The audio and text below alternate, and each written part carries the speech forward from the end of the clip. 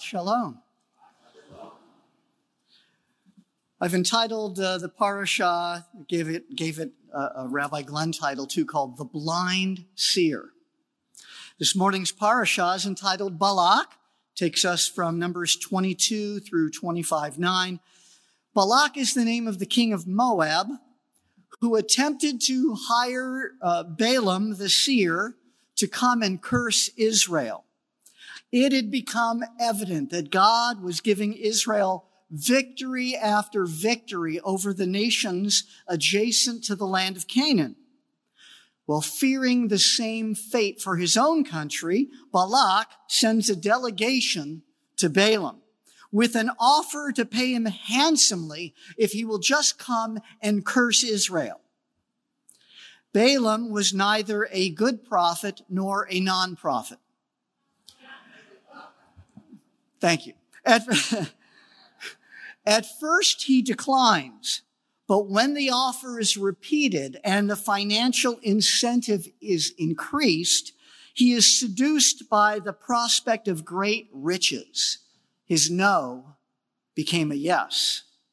Adonai allows him to go with Balak's representatives, but sternly warns him only to speak the words God will give him.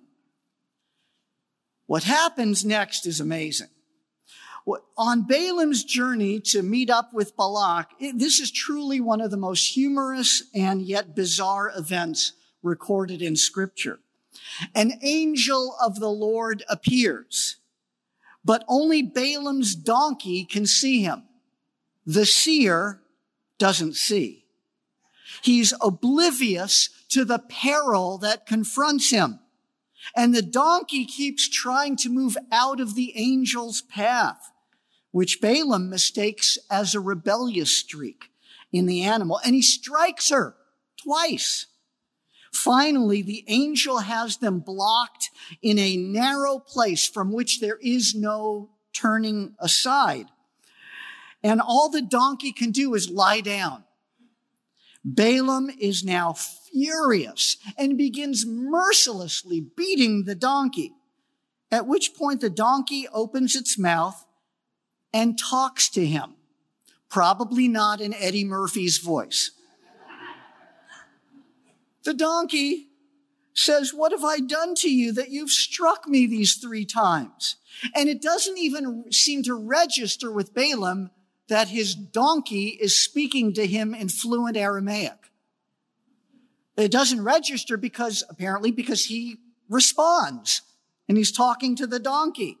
Finally, Adonai opens Balaam's eyes to see the powerful and threatening angel, who then admonishes him that his donkey saved his tuchus. The warning is repeated that the seer is only to speak the words that Adonai gives him. At last, they arrive at the meeting place overlooking the camp of Israel, but things don't go the way King Balak had hoped. Every time Balaam opens his mouth, instead of a curse, a blessing comes out. And Balak is furious. In fact, one of those blessings found in chapter 24 proved to be a great messianic prophecy. And verse 5 has even been made a liturgical song in our synagogues to this day. Ma tovu, how lovely are your encampments, O Israel. Balaam tells Balak that, he can only speak what the Lord puts in his mouth. But it's a pretense. Balaam was a venal and greedy man.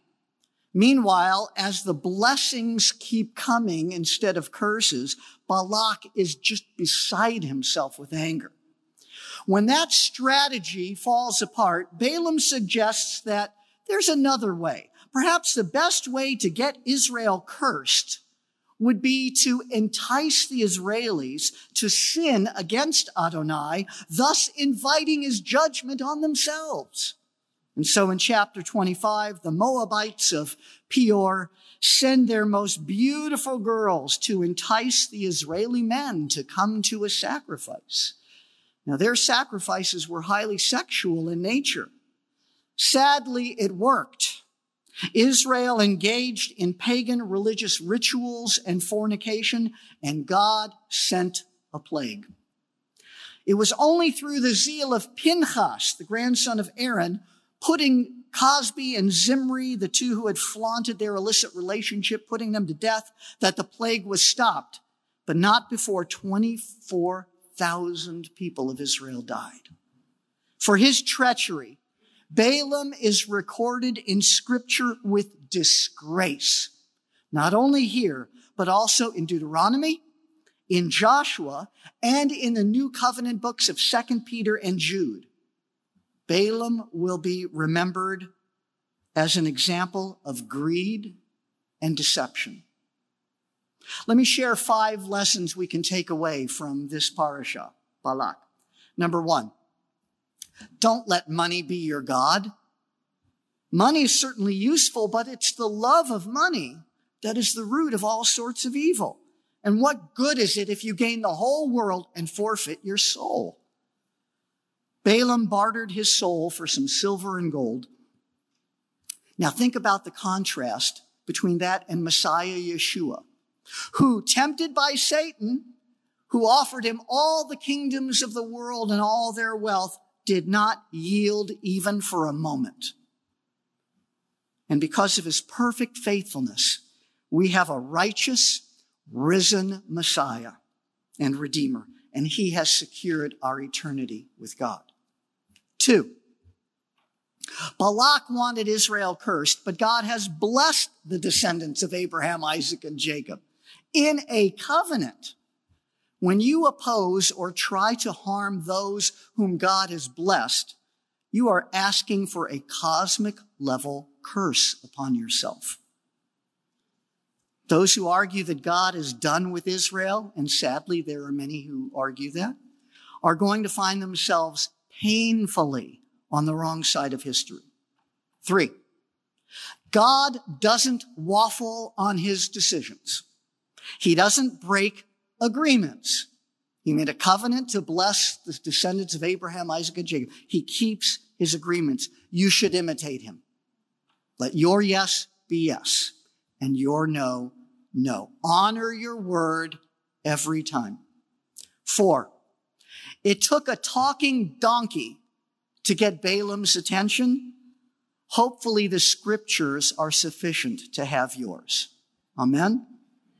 5, despite the fact that the main character is Balaam, the parasha is entitled Balak, because again, Balaam is to be considered infamous. That wicked seer is enshrined in Scripture for all eternity in infamy. So, how do you want to be remembered? Think that through and act accordingly.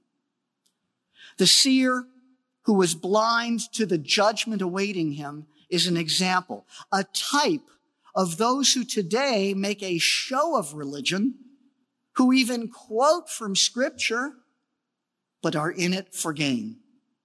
It's frightening to consider that God used Balaam to accomplish good, but Balaam himself would be forever accursed. Brothers and sisters, don't sell your soul for a little gold and silver.